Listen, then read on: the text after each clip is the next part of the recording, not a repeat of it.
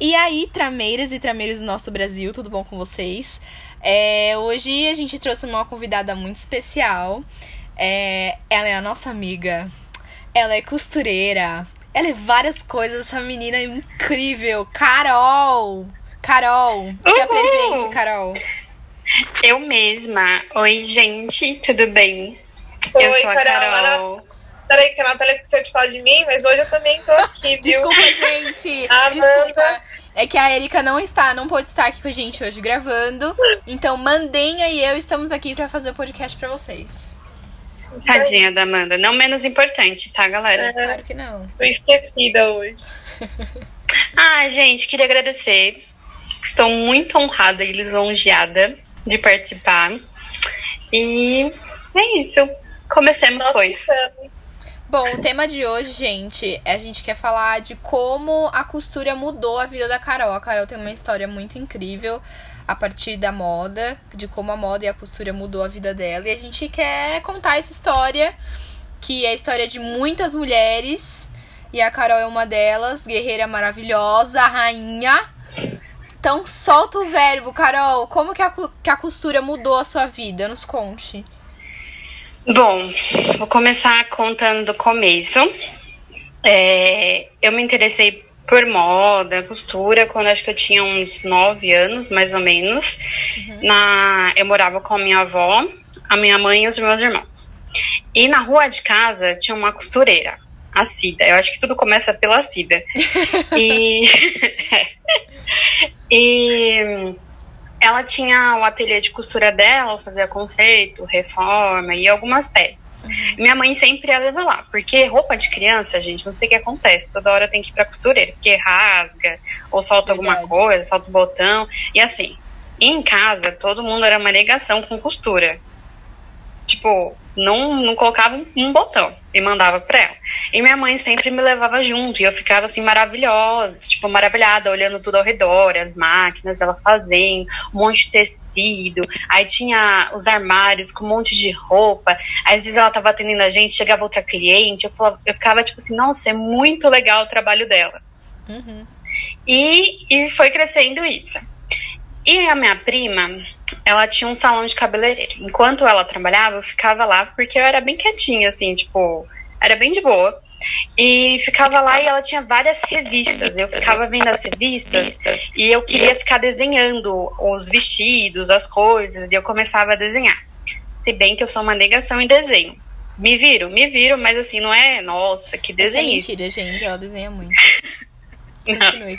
E aí, foi crescendo esse desejo de ver a costura, começar desenhando, e aí eu fui crescendo, e com 14 anos eu comecei a trabalhar meio período num ateliê de costura, e a mulher fazia jalecos para médico, enfermeiro, era da saúde, e eu ficava cuidando do atendimento do cliente, arrumar as araras, enfim, pegar os pedidos, entregar pedido, e eu ficava observando ela costurando, ela modelando, ela fazendo as coisas, e eu sou muito de pegar as coisas observando, porque assim, o que eu encontrei dificuldade na minha história com a costura foi de ter pessoas disponíveis e que queriam me ensinar a costurar, porque eu falava, eu quero fazer isso, me ensine tal coisa, e as pessoas que tinham esse conhecimento sempre ficavam me enrolando, até mesmo essa moça do ateliê falou assim,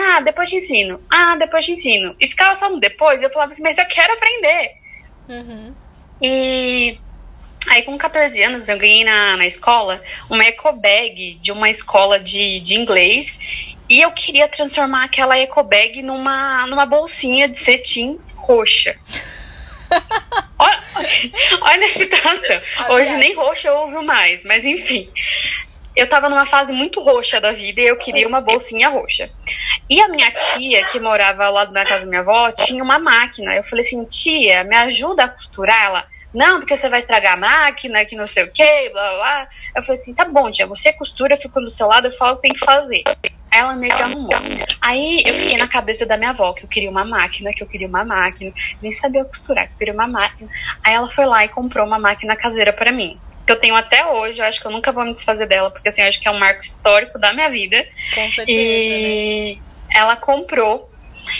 E na época, na igreja que eu ia, tinha um casal de pastores.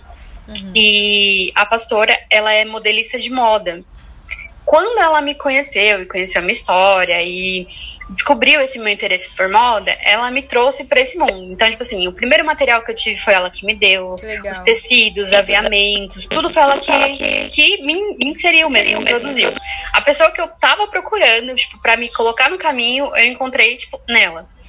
E aí eu tinha, acho que entre 13, quando eu conheci ela, 14, aí com 16 anos, ela, que era a idade que eu já poderia fazer curso, né?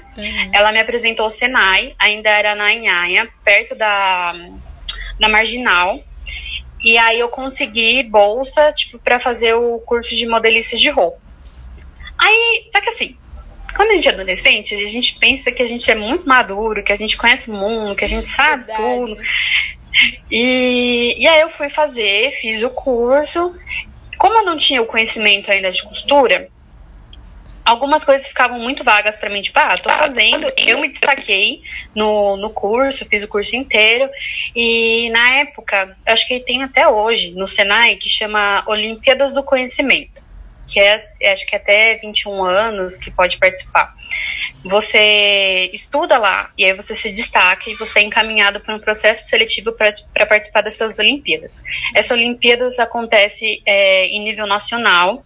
Então, tipo assim, se você conseguir... Você é treinado pelo Senai a todo instante, em todos os cursos. Então, assim, todos os cursos que você pagaria, você faz gratuito. Então, o aluno que participa da Olimpíada, ele vive no Senai. De domingo a domingo, ele tá lá. E na época não tinha passe livre. E eu tinha perdido a minha mãe, porque a minha mãe morreu de câncer em 2009. E a gente recebeu pensão de morte dela, só que tinha que dividir entre eu e os meus 2 irmãos. E aí tinha que ajudar em casa. E quem era responsável por esse valor na época, que eu era menor de idade, era minha tia. E quando eu fui falar pra minha tia que eu tinha passado no processo seletivo, que eu tinha sido indicada pela professora, que ela via, tipo... e ela falou assim, até que depois das Olimpíadas, mesmo se eu não ganhasse, não, eu poderia até me tornar professora do Senai, já sair trabalhando, já com muita experiência. E aí eu fui falar com a minha tia. Aí a minha tia me jogou um balde d'água fria. Falou assim, você não vai fazer, porque você tem que estudar, como se eu não fosse estudar, né, no Senai, mas enfim, que eu teria que estudar, trabalhar e cuidar dos meus irmãos, porque ela não estava dando mais conta. E meus irmãos, nessa época, eles eram bem problemáticos. E ela falou assim, e outra, não tenho dinheiro para te dar para condução e para alimentação. E aí, meu mundo caiu. Tipo assim, eu falei assim, não acredito. E tipo, nessa fase que meu mundo caiu e, tipo, sabe quando você vê que, tipo, todas as portas fecham na sua vida e você fala, mano, não é pra mim, não quero isso, é coisa da minha cabeça, tipo, não sirvo, vou ter que, tipo, estudar, trabalhar. Porque uma história, tipo, uma história não, mas assim, um fato muito interessante da minha história é que quando minha mãe faleceu, eu senti que, tipo assim, não tinha sido minha mãe que morreu, mas fui eu. Porque, assim, todos os meus planos, sonhos, tipo, parece que tinham sido enterrados junto com ela. E aí eu tive que, tipo, assumir a vida dela em cuidar de casa, cuidar dos meus irmãos, ser responsável. Você assumiu uma responsabilidade muito cedo, né? Sim, exato. E apesar da minha tia ter a guarda provisória, era uma pressão muito grande em cima de mim, de, tipo assim, você tem que ser exemplo, você tem que cuidar, você tem que fazer, enfim. E aí eu falei assim, então tá, moda não é pra mim. Aí eu tava já com 16 para 17, aí eu falei assim, vou fazer cursinho. E ainda foi uma mãe de uma amiga que pagou o cursinho pra mim, porque eu queria, assim, mesmo que eu tinha meio que deixado de lado a moda, eu falei assim, bom, vou fazer cursinho, chegou essa oportunidade, ela vai pagar pra mim, cursinho da Poli, que eu ia fazer junto com as filhas dela, e vou prestar, porque como eu não tenho dinheiro pra pagar a faculdade, vou prestar pra fazer moda na USP. Aí eu fazendo cursinho, aí eu, tipo, estudava de manhã, no 3º ano, na Lapa, no Pereira Barreto, aí eu estudava de manhã, aí de lá eu ia pro cursinho da Poli, que era perto, e voltava pra casa. Só que aí começou de novo a pressão de, tipo, porque eu já tava chegando próximos dos 18, tipo assim, você vai ter que trabalhar, cuidar dos seus irmãos, que eu não tô aguentando, que não sei o que, lavagem cerebral. Sim. E aí eu falei, tá bom. Aí eu fiquei, não dá pra eu ficar estudando, porque eu vou ter que trabalhar. Aí eu conversei com a mãe da minha amiga, eu falei que não dava pra continuar estudando agora, agradeci por ela estar pagando, que eu tinha que cuidar dos meus irmãos, trabalhar, que eu tava em outra fase. Ela entendeu super, ela é uma mãezona, assim, na minha vida. Tipo assim, sou muito grata por ter ela na minha vida, porque se não fosse ela, eu acho que... Olha, nem sei. E aí eu comecei a trabalhar numa livraria do Colégio Batista. E, meu Deus, eu trabalhei, tipo assim, que nem uma condenada. Eu trabalhava 12 horas por dia, de domingo a domingo. Nossa. E assim, adolescência, tipo, entrando na juventude, a gente é dono da razão, dono de tudo, a gente acha que sabe tudo, não sabe merda Nada. nenhuma. Tipo, eu tava sendo feita de escrava e tava achando, tipo, uau, que máximo. Sou independente, tô trabalhando. O caramba, quatro, né? Porque tava sendo feito de otária. Sim. Só que aí, quando eu saí de lá, eu conheci a esposa de um pastor da Igreja Batista, que trabalhava lá também. E na igreja que o marido dela trabalhava, né? Porque ele era pago, tava precisando de secretária. E ela me indicou. E aí, quando eu entrei, era uma diretoria totalmente diferente. E aí eu entrei, e assim, eu não sabia nada. Gente, eu não sabia fazer uma placa de, tipo, sei lá, não entre no Word. Eu não sabia fazer nada. E aí, trocou a diretoria, porque a diretora tava com câncer, ela ia fazer tratamento. E aí entrou um outro cara que não manjava nada, só que assim... Eu via que ele era mais, assim, um cara de teste de ferro, porque outra pessoa tava meio que manipulando ele. E esse cara que tava manipulando, gente, era o demônio na face da terra. Ele me humilhou demais, que eu não sabia o que era administração, que eu não era qualificada, que não sei o que, blá, blá, blá. E eu sempre fui muito motivada, de, tipo assim, você não consegue? E, tipo, a pessoa me humilha? Tá bom. É assim mesmo? Beleza, vou lá e consigo. Você, tipo, fazia da dor a sua motivação, né? Exatamente. E aí, o que eu fui fazer? Prestei o vestibulinho pra fazer técnico em administração na ETEC. E passei. Não, e eu só me distanciando da moda, né? E aí eu sempre tentando fazer assim. Sempre tentando. O que eu vou fazer? Tipo assim, vou fazer diante disso tudo, eu tenho uma pergunta. Você, então, se distanciou da moda por conta de achar que esse mundo não era pra você? Assim, Exato. Por achar que é um mundo muito, né? Muito glamour, minha vida não tem nada a ver. Eita, meu Deus. Minha vida, meu quadro que caiu, gente. Não, é impressionante como é forte. Gravar. Gente, me perdoe. Enfim, mas você por achar que era um mundo muito...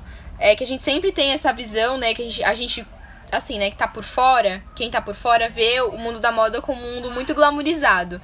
Então você começou a perceber que, não sei, você começou a perceber que não era algo pra você por conta disso também... ou por conta da sua realidade, como que foi isso? Eu acho que os dois fatores interferiram. Porque, assim, a minha realidade em não ter o apoio familiar... Porque, assim, a minha mãe, ela sempre me apoiou muito enquanto ela era viva. Então, tipo assim, ela me colocou pra fazer cursos desde os 11 anos de idade. E quando eu comecei a trabalhar nesse ateliê, a minha mãe já era viva e ela super ficou feliz por mim, porque era uma coisa que gostava, que eu ia me desenvolver e tal. E tanto que, assim, minha mãe era bem gordinha e nos últimos meses da vida dela, ela definhou, porque, assim, ela tava fazendo tratamento odontológico porque deu metástase, então, tipo assim, ela tava com um tumor no corpo inteiro. Pra você ter noção, ela não conseguia levantar do sofá sozinha. Nossa. Porque os tumores pegou, tipo, em todas as juntas do corpo dela. Então, tipo, a gente tinha que auxiliar a levantar. E ela tava fazendo esse tratamento odontológico. Ela disse que caiu, mas, assim, eu desconfio de que caiu. Acho que ela apanhou, mas até hoje, tipo assim, fica-se essa dúvida. e cravou o dente de cima na parte de baixo, então ela não conseguia abrir a boca. E aí, com vergonha, ela não voltou para fazer o tratamento, porque tinha a possibilidade dos médicos fazer cirurgia e tal, enfim, mas ela não quis. E ela definhou. Então, tipo assim, a gente não tinha dinheiro, porque na época era só o auxílio doença que ela recebia e a ajuda da minha avó. A gente não tinha dinheiro para comprar roupa para ela. E não tinha dinheiro nem pra comprar roupa pra gente. Eu lembro, assim, que minha adolescência eu passei com uma calça jeans e, tipo, roupas de que eu ganhava das pessoas. E foi sempre muito difícil, porque, assim, eu sempre estive, tipo, no meio de pessoas que sempre teve um poder aquisitivo maior do que o meu e sempre tiveram acesso a coisas que eu não tinha. Então, tipo assim, o espírito de inferioridade já vem nisso, porque você vê a sua realidade, aí você vê a outra realidade, aí tipo, meu, é muito inacessível. Né? Você começa a comparar, tipo, e aí mesmo que você tenha potencial pra chegar nesse nível que você almeja, e você fica, tipo, você não sabe não que a dá. caminhada vai ser diferente, né? Você sabe Sim. que o caminho, por mais que a gente queira e tal, a gente sabe que vai ser mais difícil, né? Vai ser mais, enfim, eu te entendo. Eu te entendo. Exato. E aí, tipo assim, como minha mãe, ela ficou muito magra, ela defiou em pouquíssimo tempo, e eu tinha começado a trabalhar, eu falei assim, mãe, eu vou pedir ajuda pra ela me ensinar, porque aí eu reformo as suas roupas. Porque, tipo, tava horrível. Imagina uma pessoa, tipo, que é, tipo, gordinha, obesa, e aí fica super magra, e é, tipo, aquelas roupas. E ela definhando. E aí foi quando ela descobriu que meu pai tinha outra, porque meu pai, ele sumiu 3 meses antes da minha mãe falecer, apareceu 3 meses depois querendo pegar o nosso dinheiro, que ficou como pensão, e ele pegou metade, porque ele é marido, e pela lei o marido, ele tem pensão por morte, ele tem vitalício. Então, tipo assim, quando eu tive 21 anos, acabou minha parte, meu irmão fez 21, acabou a parte dele, minha irmã vai fazer 21, acaba a dela, e ele vai viver, tipo, o resto da vida dele com a pensão da minha mãe. E eu fiquei assim, tipo, e eu fiquei muito frustrada, porque assim, a mulher não me ensinou, eu não tive tempo de reformar as roupas da minha mãe, aconteceu tudo isso, aí eu não tive o apoio, e a família da minha mãe são italianos, descendentes italianos. E assim, é muito raro você ver um abraço entre a família. Sim. Se você entra, tipo assim, tá tendo uma conversa normal, tá todo mundo gritando. Literalmente todo mundo gritando. E eu ficava assim, meu, por que você tá gritando? Porque eu sou, tipo, bem calminha, tipo, por que eu você tá também. gritando? Porque a minha família é igual. Aqui em casa também, a gente é descendente italiano, é uma loucura.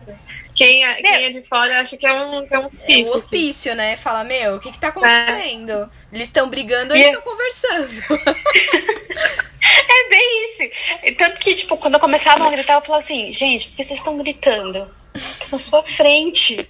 E aí, eu acho que esse afastamento, assim, emocional e apoio, e, tipo, de eu ter que viver a vida da minha mãe, de eu não ter, tipo, essa realidade, de, tipo, de eu estar no meio de pessoas que gerava essa comparação, eu acho que, assim, eu não tinha, tipo, a convicção de quem eu era, do meu potencial. Assim, as pessoas ao meu redor sempre enxergaram isso muito melhor do que eu. Então, tipo assim, tanto que essa pastora, ela sempre falava assim, Carol, eu acredito em você, eu acredito em você. Acho que ela falou milhares de vezes que acreditava em mim.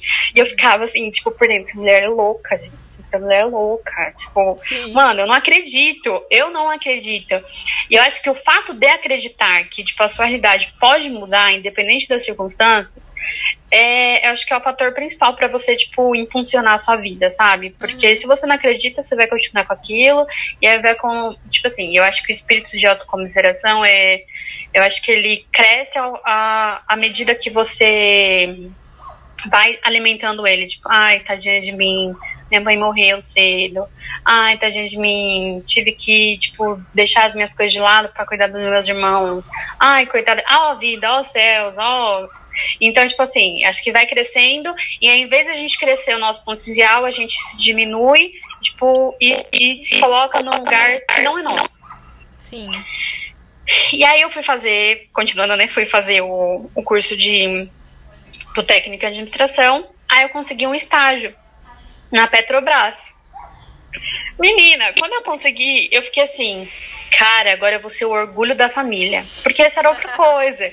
Sim. Porque assim, eu tinha um primo que era sempre como referência. Ah, porque esse primo fez isso, sabe? Tipo aquele primo que Sempre tem tipo... aquele primo, gente. Sempre tem o primo Sempre. pra chegar na comparação. Ele falou assim, tá vendo? Fulano Sempre. lá fez. Fulano lá Você é não. sucedido. Vai fazer moda, você vai passar fome. Exatamente. Gente, muito isso. Aí que eu falei assim, e aí eu fiquei tipo assim, bom, não tenho minha mãe, e eu ficava num ciclo de assim, eu tenho que provar o meu valor e, tipo, agradar a minha tia, e, enfim, vou ir. Aí, entrei na Petrobras. Quando eu entrei, eu fiquei assim, eu não acredito! Tipo, tô fazendo estágio na Petrobras. Aí eu já tava me achando, né? Ah, sim. Enfim, tava me achando super de boa. E, ao mesmo tempo, na época era Fundap, acho que era Fundap, era um órgão do governo que você fazia uma prova para fazer estágios nos órgãos do governo. E aí eu fiz, e aí eu passei para fazer estágio no Centro Paula Souza, na administração central. Aí eu fui, fiz entrevista, aí eu passei, e aí eu comecei a trabalhar lá. E aí, depois de 2 meses, o meu chefe me efetivou. Eu fiquei, nossa, porque assim, pela Petrobras ser tipo um nome muito grande, ser muito legal trabalhar lá, só que eu não tinha possibilidade de ser efetivada no final. E aí o Centro Paulo Souza me efetivou. Aí eu comecei a trabalhar lá. E aí quando eu terminei o técnico, os meus chefes vieram conversar comigo. Lembro até hoje desse dia. E aí ele perguntou, Carol, o que você vai fazer de faculdade? Porque na área que eu trabalhava era de infraestrutura. Então engenharia e arquitetura eram os cursos que o pessoal tinha e trabalhava lá. Eu falei, eu vou fazer moda. Aí ele, não, minha filha fez moda e não ganha dinheiro, e que não sei o que, nada a ver, tira isso da cabeça. Aí eu falei assim, nossa, mas é o que eu quero. Ele falou assim, não, faz arquitetura ou engenharia que a gente te ajuda a pagar o curso.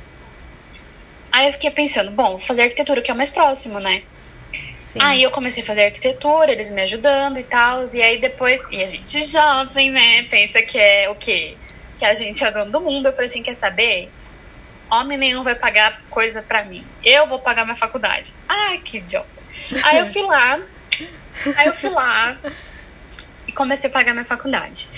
E esqueci de falar um fato interessante. No último ano de faculdade, eu acho que por causa do trauma de ter que abandonar moda, aí ter retornado o cursinho, ter que abandonar de novo, eu entrei em depressão pela primeira vez. E foi em 2011. E era uma época ainda que depressão não era muito tratada e muito falada. Era e assim, frescura, eu ia pra né? escola. Sim, era frescura. Tipo assim, eu ia pra escola morrendo, dormia praticamente todas as aulas da escola. Imagina eu dormir na escola. Hoje eu não consigo. Mas enfim, dormia todas as aulas, chegava em casa, dormia, direto, e acordava no outro dia, ia pra escola. Eu praticamente dormia, só dormia e não queria fazer mais nada da vida. Aí foi quando eu fui fazer o curso e tal, comecei a trabalhar, porque eu queria comprar as minhas coisas, né? E sempre quando eu ia pedir dinheiro nunca tinha, não dava, que não sei o que. Eu falei, então, eu tenho que fazer o meu. Fui lá correr atrás do meu. E quando eu comecei a arquitetura, eu tava assim, vou fazer arquitetura, aí era o orgulho da família também, né? Porque é funcionária pública, tá fazendo arquitetura. Aí minha tia, que eu não aguento mais, eu tô com depressão e que não sei o quê. Você vai ter que pegar a guarda dos seus irmãos, senão eles vão pro abrigo. Aí eu falei, caramba. Chegou nesse ponto. Chegou nesse ponto. Eu tava com 18 anos na época. Aí eu falei, caraca. Bom, eu acho injusto, eu ter chegado aos 18 anos, não ter ido pro abrigo e eles irem agora, né? Eu falei assim, não, então eu vou pegar. E aí eu peguei a guarda deles. E assim, não tinha estrutura. Assim, o que facilitou era o quê? Que eu era funcionária pública com 18 anos, eu fazia arquitetura, meu salário era muito bom, enfim. E aí deram a guarda definitiva pra mim. Só que meus irmãos, eles foram muito problemáticos mesmo. Não que eu sou a flor, o capim dourado que não foi semeado no deserto. Mas, assim, eles foram muito complicados. Assim, eu não tinha estrutura e eu tinha que ser mãe. Aí criou-se, dentro de mim, uma crise. Sou mãe, sou filha, o que eu sou? E eu longe da moda. Só que assim, apesar de estar longe da moda, eu sempre, nessa época, gente, vocês me conhecem hoje em dia, né? Tipo, eu sou a pessoa mais minimalista possível. Mas na época, eu era uma patricinha do caramba. Sem brincadeira. Eu não saía de casa sem me maquiar. Sim. Não, eu saía. Tipo, esse era o meu. Era o envolvimento que eu ainda tinha com a moda, em me arrumar, de me cuidar, de não sei o quê. E aí. Foi a fase que você mais consumiu roupa? Assim, que você comprou roupa? Não, e assim, que eu falei do fato de eu fiquei com depressão. E aí eu comecei, tipo, a gerar compulsividades. Então, tipo assim, eu era compulsiva por dormir. Aí eu fiquei compulsiva por comer. Foi quando eu, tipo, engordei 24 quilos. E aí, depois de comida, eu comecei a compulsão por comprar. Foi a época onde eu fiz mais dívida. E eu ainda tenho dívida até hoje, pagando dessa época. Por quê? Porque quando a gente tem, sei lá, alguma coisa dentro da gente que não é resolvida, a gente termina em compulsões. Tipo, a gente tenta tapar o buraco com coisas, né? Eu preciso tapar esse buraco. E às vezes a gente nem tem noção que a gente tem um buraco dentro da gente. A gente só vai fazendo as coisas. Menina, eu comprei. Tinha coisa que eu nunca usei. E assim, eu sempre fui muito desapegada às minhas coisas. E aí eu comprava, vou dar embora. Eu dava sacos de lixo, de 100 litros, cheios de roupas, tipo, boas, tipo, poucas vezes usadas ou nunca usadas, sapatos, acessórios, perfumes, tudo eu tava dando embora. E ainda tinha muita coisa. Tanto quanto tava embora, era o que eu, tipo, repunha. Aí, os meus irmãos, dando problema, brigaram com a minha avó. E eles foram expulsos da casa da minha tia. Logo eles foram expulsos, eu também fui expulsa. Aí eu tive que alugar uma casa. Aí, foi a fase mais trash da minha vida. Foi 2015. Eu tinha um relacionamento super abusivo, tanto da parte dele quanto da minha parte. Porque eu acho que quando a gente tá num relacionamento abusivo, eu acho que é das duas partes que acontece. Não é só de uma, tipo, não existe vítima ou vilão. Os dois são vítimas e os dois são vilões. E ele tinha terminado comigo, e aí meu mundo caiu outra vez. Porque assim, nesse relacionamento, ele me supria tudo que minha família não dava. Tipo, todo o carinho, atenção e tal, não dava. Só que assim, ele me podava, eu não podia falar mais com meus amigos, eu não podia sair, ele reclamava das roupas que eu usava, enfim. E aí quando isso começa a acontecer, você vai permitindo. Num relacionamento abusivo, a pessoa não chega com uma arma na tua cabeça e fala, olha, se você não fizer isso, não. Começa tipo assim, acho que vai acabar a transmissão, amiga. Vai acabar? Acho que vai. Quantos minutos? 2. Tá, então a gente faz outra sala. Vamos dar uma pausa. Continuando, gente. Bom. A gente deu uma pausa porque ficou meio ruim aqui, mas estamos de volta. Pode continuar, Carol. Então, e esse meu ex, ele tinha um primo que é estilista. E quando eu conheci esse primo, eu fiquei tipo assim, nossa, eu quero voltar pra moda. Porque ele é maravilhoso. E aí eu falei assim, quero voltar pra moda. Tanto que eu até fiz um freela de modelagem com ele. Eu fiquei super feliz. E falei, nossa, que legal, vou voltar pra moda. Aí eu tranquei a arquitetura, decidida que ia voltar pra moda. E nessa época eu fui morar sozinha com os meus irmãos, né? Porque a gente saiu da casa da minha avó. E nessa casa nova eu tive um espaço pra montar meu ateliê. Porque eu tinha ganhado da ex-mulher do meu pai, porque ela também é costureira. Ela tinha me dado uma máquina reta industrial. E eu já tinha muito material do que a pastora já tinha me dado. E tinha muito projeto começado, não terminado. Eu falei assim, vou retomar. E aí foi quando eu caí na depressão novamente. Eu não consegui terminar projeto nenhum. E aí, nessa época, eu tinha já ganhado a bolsa na Belas Artes. Eu entrei com arquitetura. Aí foi quando eu tranquei, eu falei assim, vou pra moda. E não consegui ir pra faculdade. Fui a primeira vez, aí eu vi a realidade, deu aquele choque de realidade, de, tipo, isso não é pra mim, não vai rolar. E aí eu tranquei novamente. Aí foi quando eu conheci meu marido, que foi a pessoa que mais me apoiou a retornar pra moda. E aí eu conheci ele, na época eu tinha sofrido agressão doméstica do meu irmão. E aí eu fui morar com ele, a família dele me acolheu. Vou ser grata eternamente por isso. E lá eles me deram um espaço para montar meu ateliê, porque assim, tinha o quarto dele, e aí eu dividia, tipo, com o meu ateliê, e depois eles construíram mais a casa, e aí ficou só o meu ateliê. E aí foi quando eu retornei à costura, a fazer as coisas. E aí eu comecei a ter meus clientes, a fazer reformas, a fazer tudo. E aí eu vi minha realidade mudando, porque assim, apesar de eu ter bolsista, não pagar a faculdade, não ter essa preocupação em financiar meus estudos, tem os materiais, que são materiais caros. Sim. E assim, eu tava mais uma vez, muito fragilizada, porque eu não tava conseguindo sair de casa direito por causa da agressão e todo o histórico que já vinha acompanhando. Aí eu tava fazendo o tratamento psiquiatra, psicológico. E eu comecei a dar de cara, tipo assim, como que eu vou comprar os meus materiais? Bom, então eu vou costurar pra fazer isso. Aí eu comecei a costurar, fazer uma barra de calça, trocar um zíper, fazer reforma. E aos poucos eu fui me arriscando. Falei, vou fazer uma roupa, aí eu fiz uma jaqueta, aí eu fiz uma calça, fiz uma saia, e fui fazendo as coisas. Então assim, eu vi que tinha possibilidade de mudança através da costura na minha vida. E eu comecei a acreditar. E assim, eu sou, tipo, muito grata pelos professores da BA, porque assim, eles são maravilhosos, amo de paixão. E eles, tipo, desde o primeiro semestre, assim, em especial a Ju e o Robson, sempre viram, tipo, muito potencial em mim, sabe? E eu ficava assim, nossa, eles veem uma coisa, mas assim, nada a ver, eu nem vejo.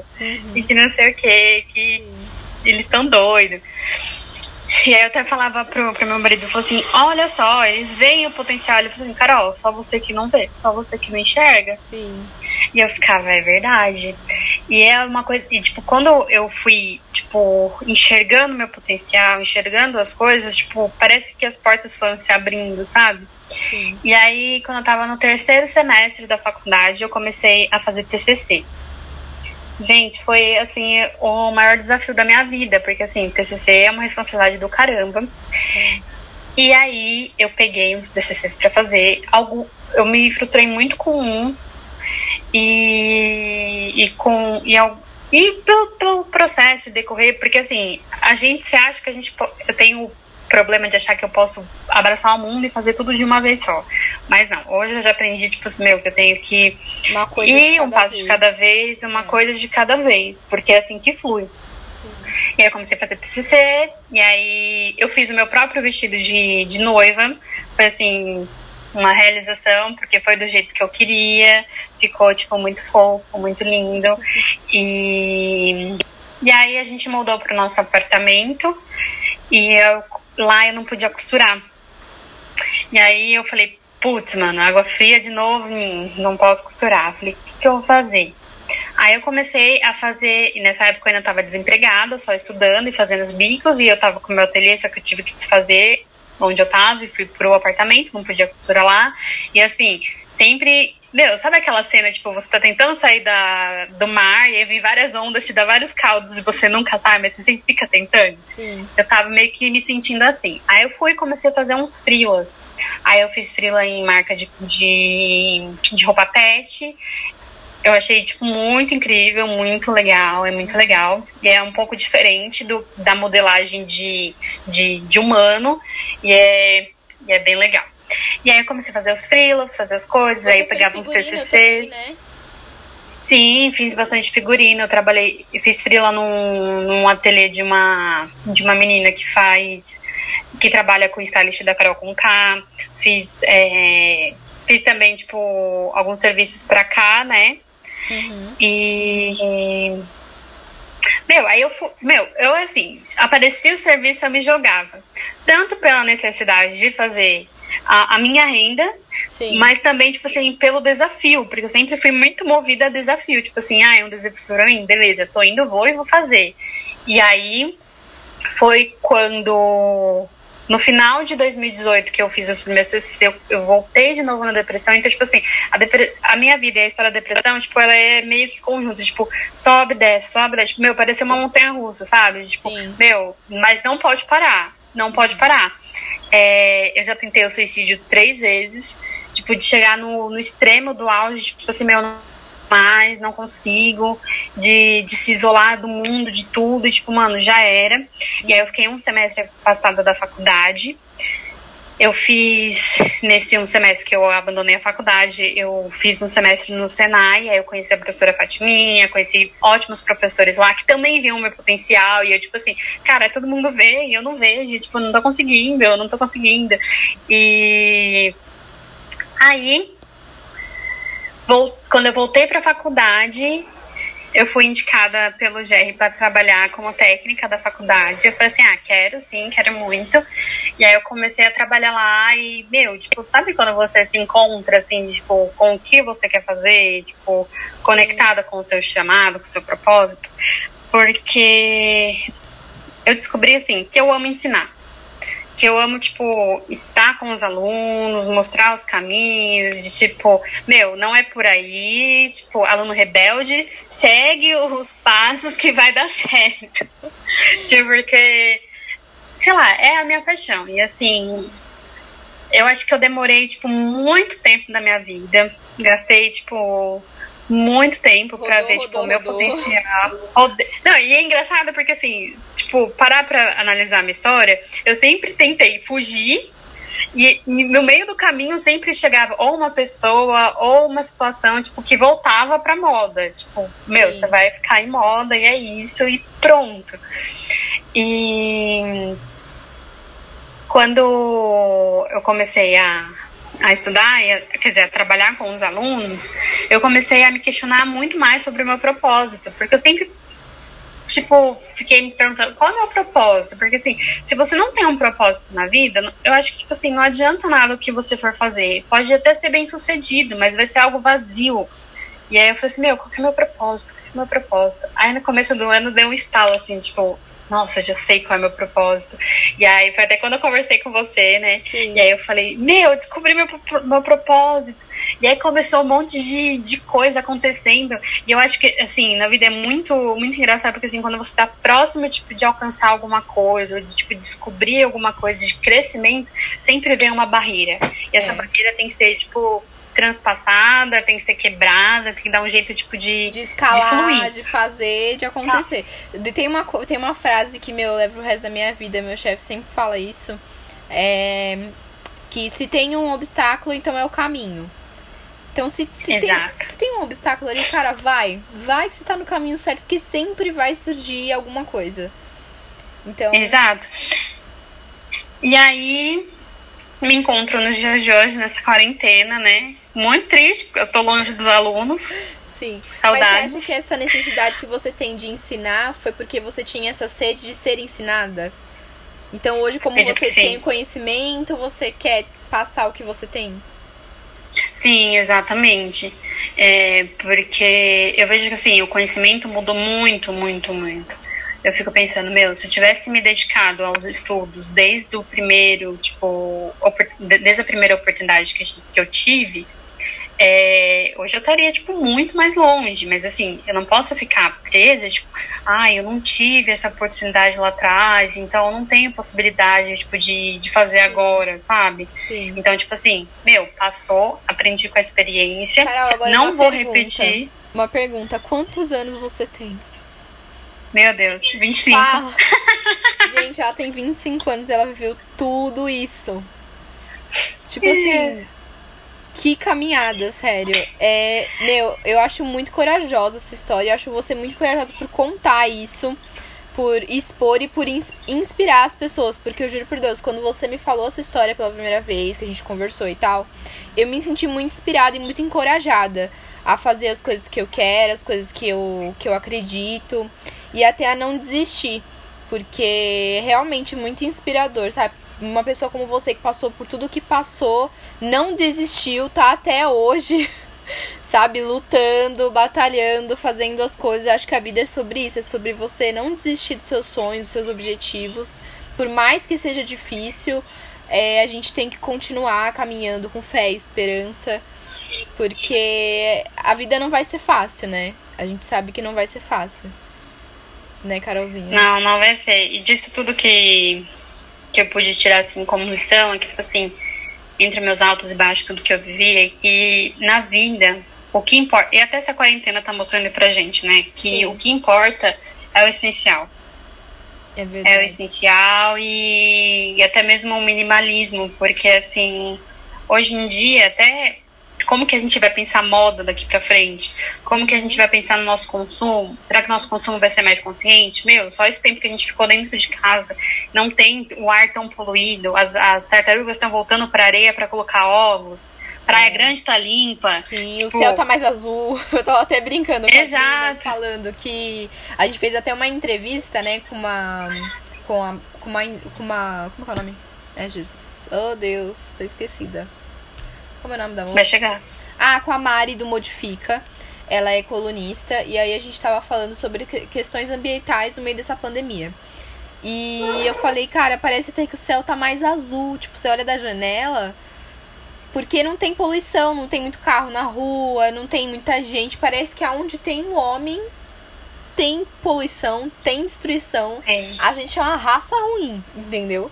Por isso que a gente tem que E eu acho que assim, isso revela o que a gente é por dentro, né? Porque a gente tá destruído. Então, tipo, por onde a gente passar, a gente vai levar destruição.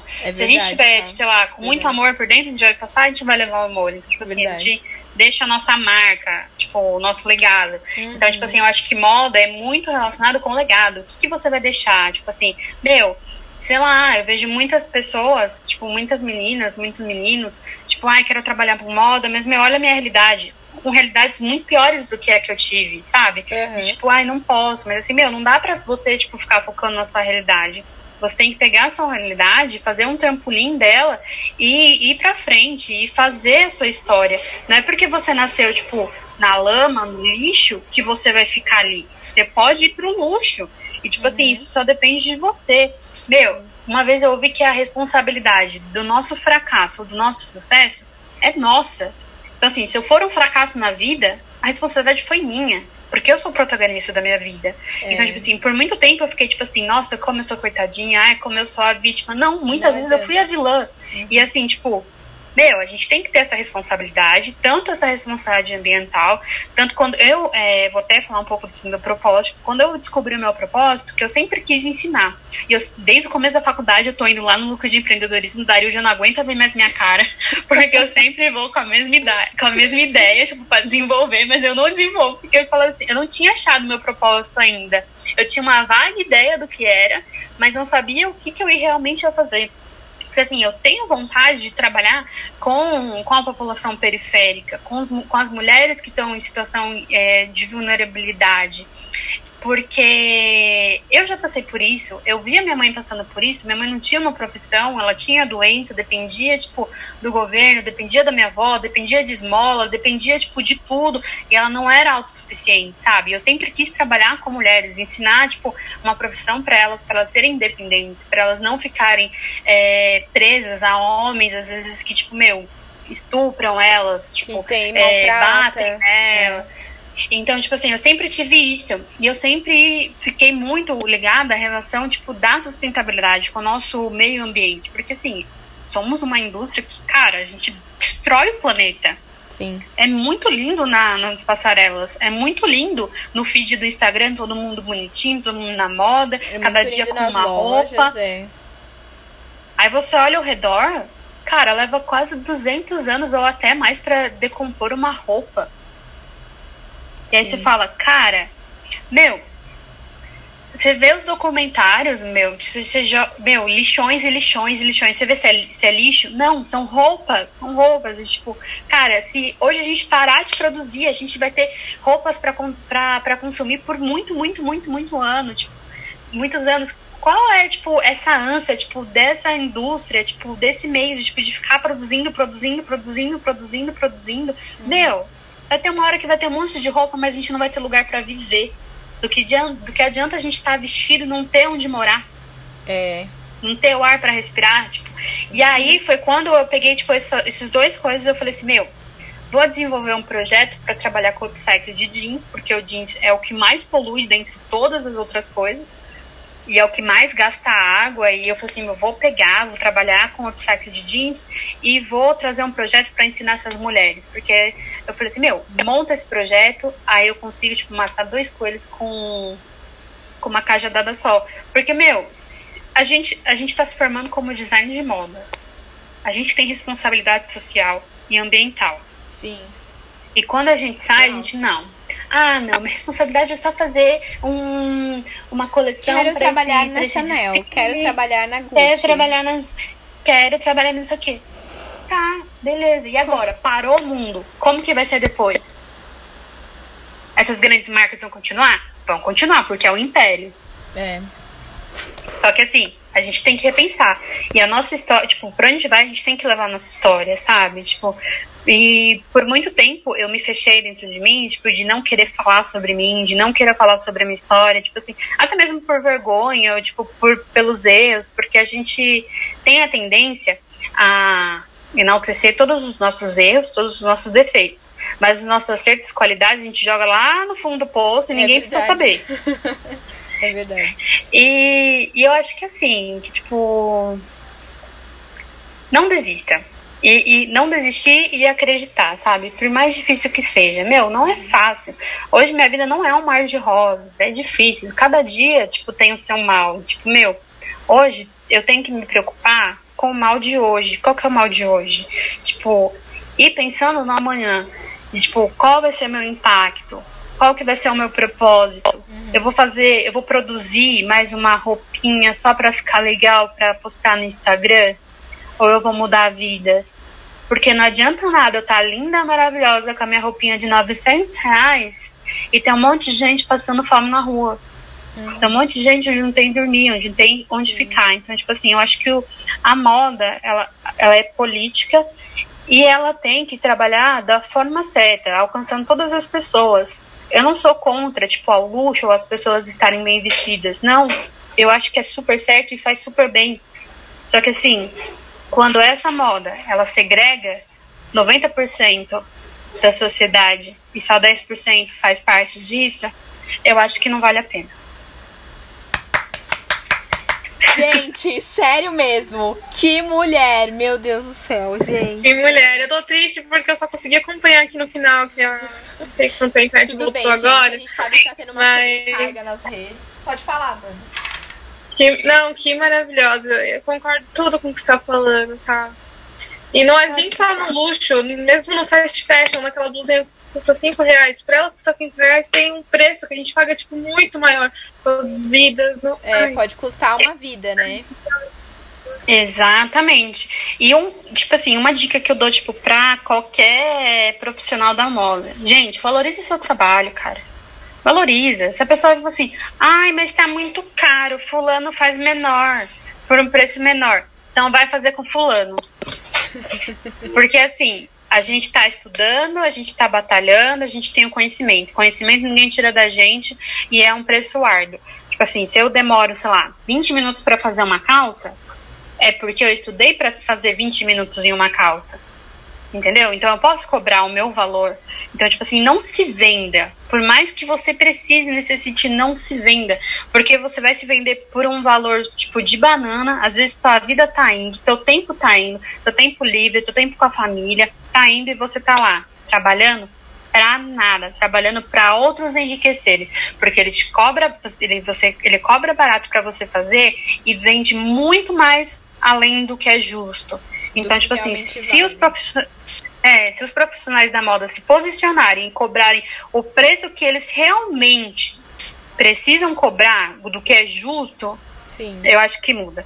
Mas assim, eu acho que é um império muito grande e, tipo assim, os movimentos têm que começar pequenos, tipo, de pessoas mudar na consciência, porque não é eu falando ou outra pessoa falando isoladamente que isso vai mudar de um dia pra noite. É algo a ser desconstruído.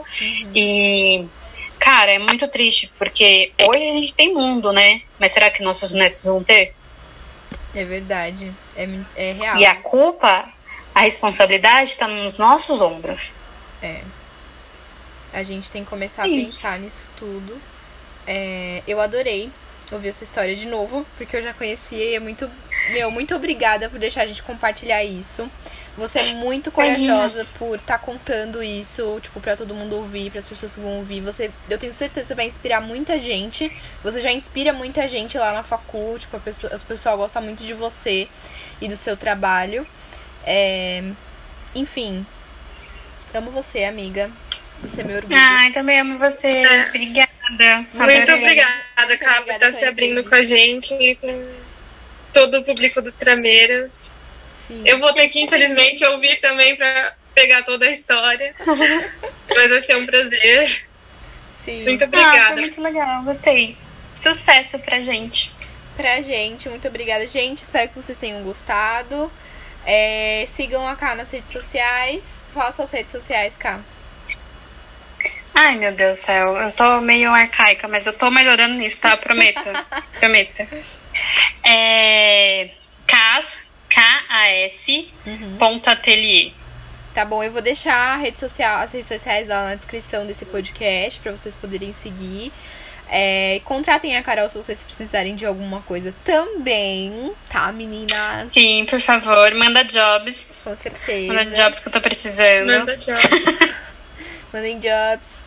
E é isso. Então, não tem o ponto, tá? Amiga, desculpa, eu errei. É Casa Atelier só. Casa Atelier, tá bom. Tá bom, eu coloco na descrição desse podcast pro pessoal poder te seguir e ver seu trabalho. Obrigada, amiga. Então é isso, gente. Um beijo e até o próximo podcast. Fiquem com Deus. Tchau, tchau. Tchau.